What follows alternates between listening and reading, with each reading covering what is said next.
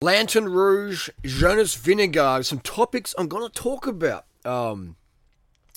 Let's start with Jonas Vingegaard with this drink, this magic drink here. What's he drinking? Have a guess. Is it Coca-Cola? Is it flat Coke? Is he consuming some more stimulants to increase the cortisol spike to delay recovery? Or is this beetroot powder, table sugar, and water? Which one do you think it is? Have a guess. The old story of, I drink a flat Coke after a race. That's a really bad idea because Coca-Cola contains caffeine and caffeine spikes cortisol. As soon as you finish the stage, as soon as you finish your workout, you want to be lowering cortisol by consuming enough sugar so your cortisol can lower down and you can increase your testosterone, estrogen, your anabolic hormones for recovery. Cortisol doesn't help in recovery in that aspect. Now, cortisol is a very important hormone. It can help you feel G'd up and flighty, and hence Kennicort, etc. is used by cyclists, swimmers, and runners for that boost. But it also, in terms of recovery day to day, you want to be able to control your cortisol levels, especially post recovery, post stage recovery.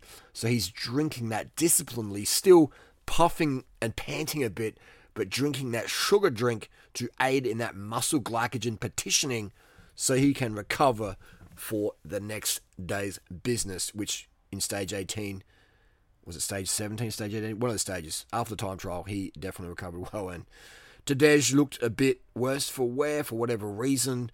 We don't know if he had some spinal stenosis from doing the backflips in the pool on the rest day. If you have any stenosis or slip disc, it can definitely take a few watts off you, and then that can crack your head, and then you're going down from there. So something to consider. Lantern Rouge, this topic came up. For those who don't know, Lantern Rouge, go check out his cycling channel.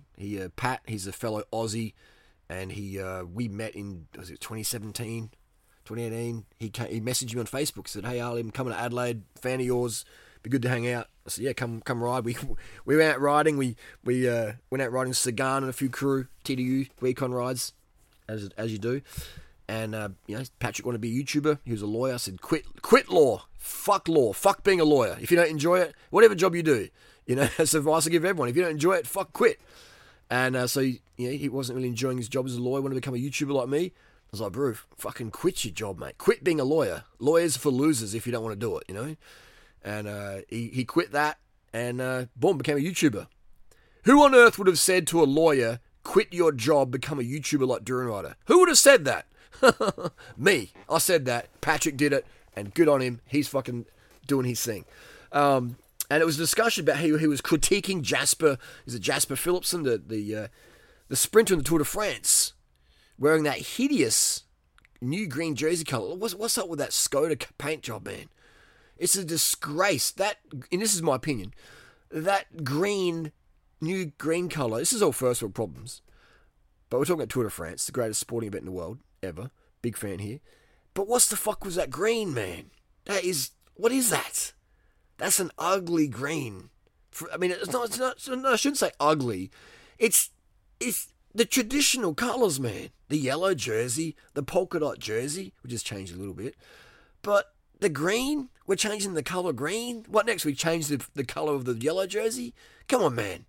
Most traditions in the world are bullshit, but the colours are... Let's keep the colours, man.